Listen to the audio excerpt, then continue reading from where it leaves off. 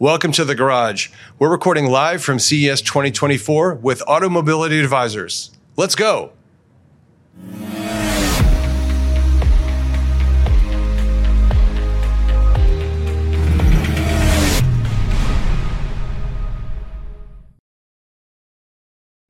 Welcome to The Garage. Today we're recording live at the Consumer Electronics Show 2024 in our podcast studio at the Sonatus booth. We're pleased today to welcome George Ayres, founder and managing director of AutoMobility Advisors. George, welcome to The Garage. Thanks, John. Great to be here with Sonatus. Thank you so much. And we had a great chance to meet in October. We're both on the Auto Tech committee together, and it was wonderful to talk with you. And I said, I have to have George on the podcast. So let's begin by, could you tell us a little bit about yourself and about your company? Sure, yeah.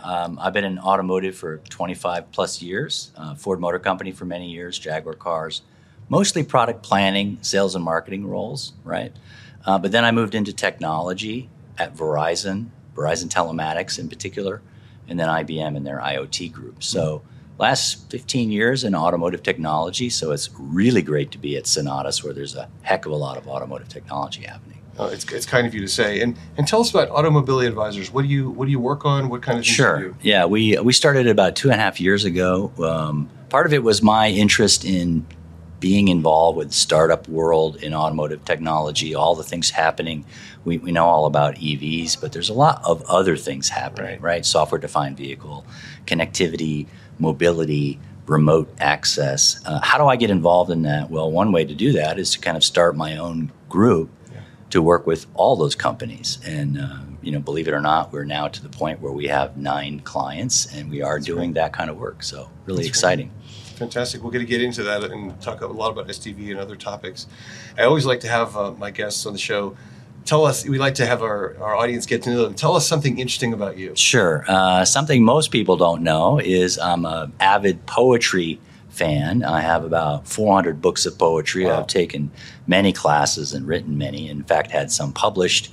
Okay. And the genesis for that was in the early 90s when I was climbing the corporate ladder and all I was reading was business books. I realized that I got to do something different. And I picked up a poetry book at an airport and never looked back. So that's interesting. I'm guilty of reading too many business books. No, I still read business books for sure. But I guess I always like to respond as well with something interesting about me, and I have to keep thinking of something new every time. And the one that I think makes sense here is I have a ton of cookbooks and cooking books and then the associated cookware as well. Yeah. But I've got quite a lot of cooking books of every type, and so I love to cook. So you're always looking for new recipes and new things to make. I am, and when I find one I like, I grab on and I make sure I capture it for the future. And I like to share as well. I like to share my recipes. I'm interested. Very good. So let's get into auto technology. I mean, Sonatus and in this podcast we really focus on software-defined vehicles and the growing role that software can have in doing new and exciting things. So let's start with maybe big picture. What are some of the trends that you think maybe are important or that you're kind of spending your time focusing on? Sure. I mean, you read a lot about automakers trying to, do software-defined vehicles, but implementing it is different than saying you're going to do it, right? And you know that better than anybody. And Sonatus is really well placed to do that. But of course, that's going to be part of the bigger world of automotive where there's powertrain changes like electrification and hydrogen, et cetera.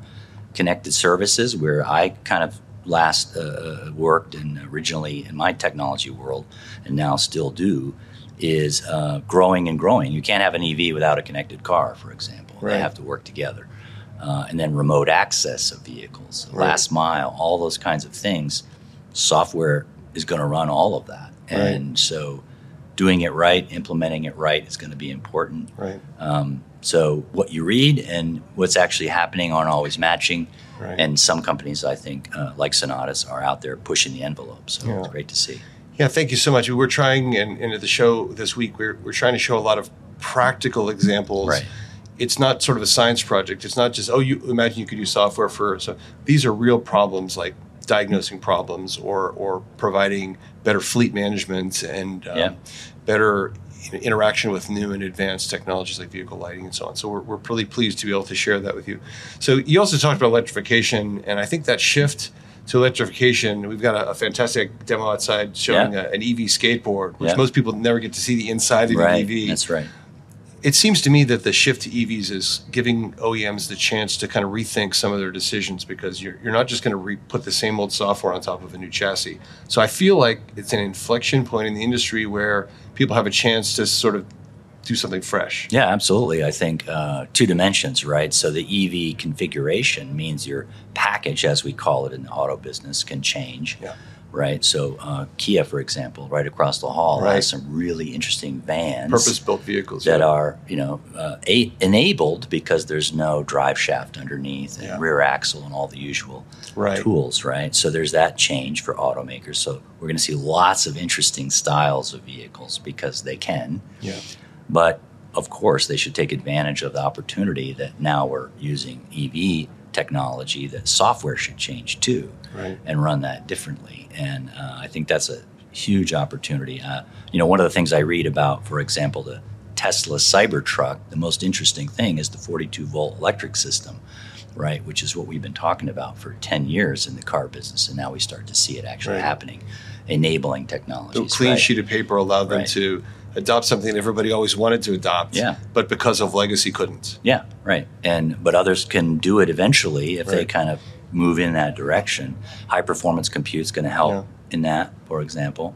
So there's so many trends that mean software is where the action is right now. You're seeing Ford. I know some senior execs at Ford. They kind of reorganized the company to some central technology as well as the ICE platform and the EV platform.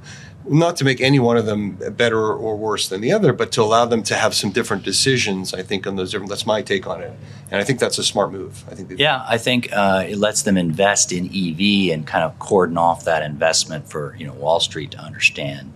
So they can put a lot of money in EV and still make a lot of money selling F-150s. I mean, I worked for Ford for 20 years, so I have a great interest in seeing them be successful.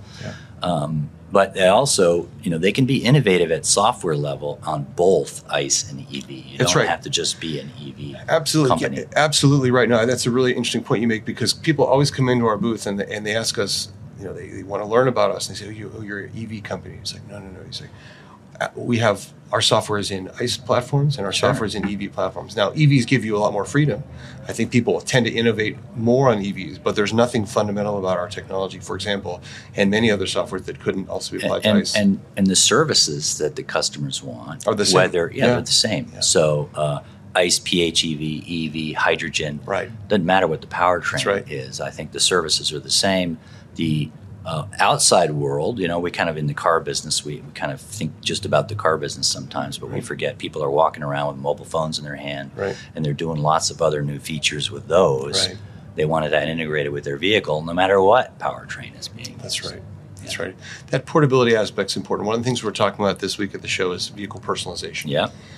Because sometimes people say, I had a Roger Lanto from Tech Insights here yesterday, and we were lamenting the fact that people say vehicles are smartphone on wheels, and we were agreeing strongly that that's a bad characterization. But the one aspect that there's some similarity is people expect personalization.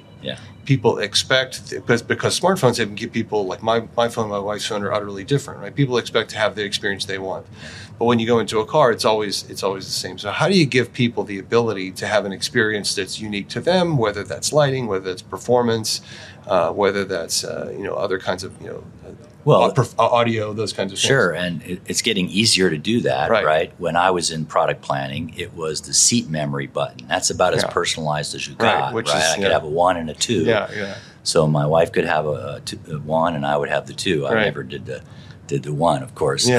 So ultimately now, with smartphones and Bluetooth connectivity to the car knows it's me when I get in. It should. That's right. And everything can change. Yeah, that's right. We're showing the solution, which we just announced last month, which we're really proud of, which allows OEMs, because Sonatus is really about putting the power in the hands of the OEMs, enabling them and helping them do their work faster and quicker. But this platform allows OEMs to effectively deliver a kind of an app store like experience. I was telling my engineers, think about Steve Jobs. He had this iPhone idea, and the App Store, arguably the most powerful part. I mean, the phone's amazing, right? But the App Store is the genius. It's created like $1 trillion of market value. It wasn't just a device. No, it was everything but what it enabled all this massive ecosystem of planners. So we're providing the ability to put a kind of an app store model where an OEM can provide capabilities to the user. Whether that's free or for fee, it's up to them to decide, because OEMs will come down in different places on that. But I think it's all about ongoing engagement and customer satisfaction. And you're seeing that with Tesla, of course. Tesla's doing this ongoing updates, and customers like, my car keeps getting better. But most cars aren't doing that. Yeah, no. I think the big fundamental shift for certainly the legacy car makers is their historical position is build a product, sell it to the dealer. They didn't even sell it to the customer. They sold it to the dealer who sold it to the customer. And then they had some liability around warranty. And that was about it. Yeah. But now they need engagement with the customer for the life of the vehicle. That's right. Right? BMW does 10 years of connected services. Right. EV warranties are 8 years long. Right. Not 4 or 5. Right. They're going to be hooked to the customer a long time. And they want to be hooked to the customer because they want to be services companies. That's right. But they don't know how to be services companies. And they need enabling partners like Sonatus to help them figure out how to do that and push those features out in the world. That's great. We talked a little bit about fleet management, and I think we spoke the other day that fleet management is an important. It's been around for a long time. Yeah. So it's not new, but it's kind of stale. Yeah. And I think it feels to me like with the growing diversity of whether it's delivery fleets or commercial fleets, it feels like that's ripe for innovation. What's your take on fleets? I think it's really changing pretty fast. Last mile drives a lot of that, as you mentioned. In my experience, when I was at Verizon, we had a company that we worked with called Network Fleet, connected fleet services, that kind of thing. There's fleet management companies.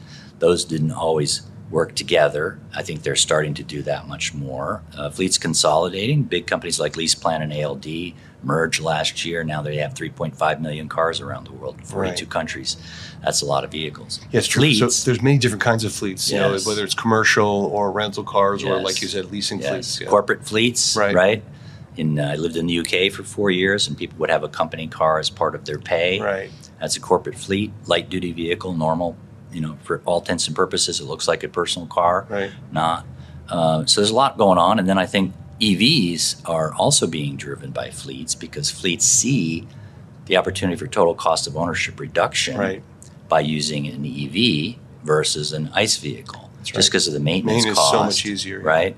And if I can have software that allows me high personalization for the fleet driver, and something like Sonatus is doing where I simultaneously can tell the fleet manager about that same experience, that's pretty interesting. Because you want to protect the residual value of the vehicle. Asset. You also want to make sure that they're not ignoring maintenance needs, for example, for safety as well. And then we also have been spending a lot of time talking about commercial trucking as well, whether it's light or heavy commercial trucking, where the downtime from commercial trucking is a huge cost. So if you can be proactive in avoiding downtime by staging parts or staging service in the next way station, so you don't have to take the vehicle off the road, but you plan ahead, that can be incredible ROI. So that's a great example. I had some experience when I was at IBM. I worked with Navistar for a couple of years, and they have a connected trucks program called On-Command Connection, and they were working on something called Uptime Center, basically, which did exactly that. It used the connected truck signals to know what was happening and where the truck was, but also the condition of the truck, and diagnostic trouble codes and things like that. And then they would stage the parts at the right repair shop where the trained technician is, because it's not just enough to say I have the part, and they would do it en route. So the driver, or the company rather, that was transporting wouldn't lose that valuable time, They could say, well, you're starting to have an issue in Kansas City, but we're going to fix it in Oklahoma City, right? That's pretty smart. And you can do a lot of that with software, connected vehicle solutions, all kinds of things that we're talking about here now. Great. What other things are you seeing here at the show this week, or in general that was on your mind? The CES is just, over the top, fabulous for people like me. It seems like you see some trends every year. Like last year, it seemed like everyone was talking about SDV, but this year it seems like conversation has evolved a little bit. How have you seen differences? Yeah, we're moving much more towards implementing SDV, real things for sure. It's always really fun to see John Deere and equipment guys here doing precision crop spraying and all kinds of things, right? Certainly the Hyundai presence is large at CES. Kia really interesting. LG has a really interesting display with some vehicle and some other devices. Right. SK Telecom's Wonder World, or whatever they call it, is very interesting. Yeah. But yeah, CES is getting bigger and bigger and bigger. And, when you look at the auto show circuit where I used to go, right? Detroit Auto Show, LA Auto Show, some of the OEMs aren't even there anymore, right. And they're not talking about very much. And they bring it all to CES instead. Yeah. Right. So I think this is the place to be. Yeah, you mentioned John Deere. It's funny because we're right across the aisle from John Deere. You look at the front of our booth and there's this giant, giant is not even the word to describe it, giant John Deere green tractor. Yeah. It's the most single impressive vehicle I've ever seen. It's great. Well, last year Caterpillar had that giant dump They did. truck. They had the Caterpillar had a giant dump truck and it was like 2 stories tall. Yeah. It was ludicrous. So we're right across the hall from it. It's fantastic. Well, look, George, I so appreciate you coming on the show. We appreciate your insights, and it's always nice to talk to you, and thanks for visiting us. Great. Thanks, John. Appreciate it. Yep. If you like what you're seeing, we hope you'll like and subscribe to the episode. We've got lots more content coming from the Consumer Electronics Show, and many more episodes to come in Season 2 of the Garage Podcast. Thank you for watching, and we'll see you again soon.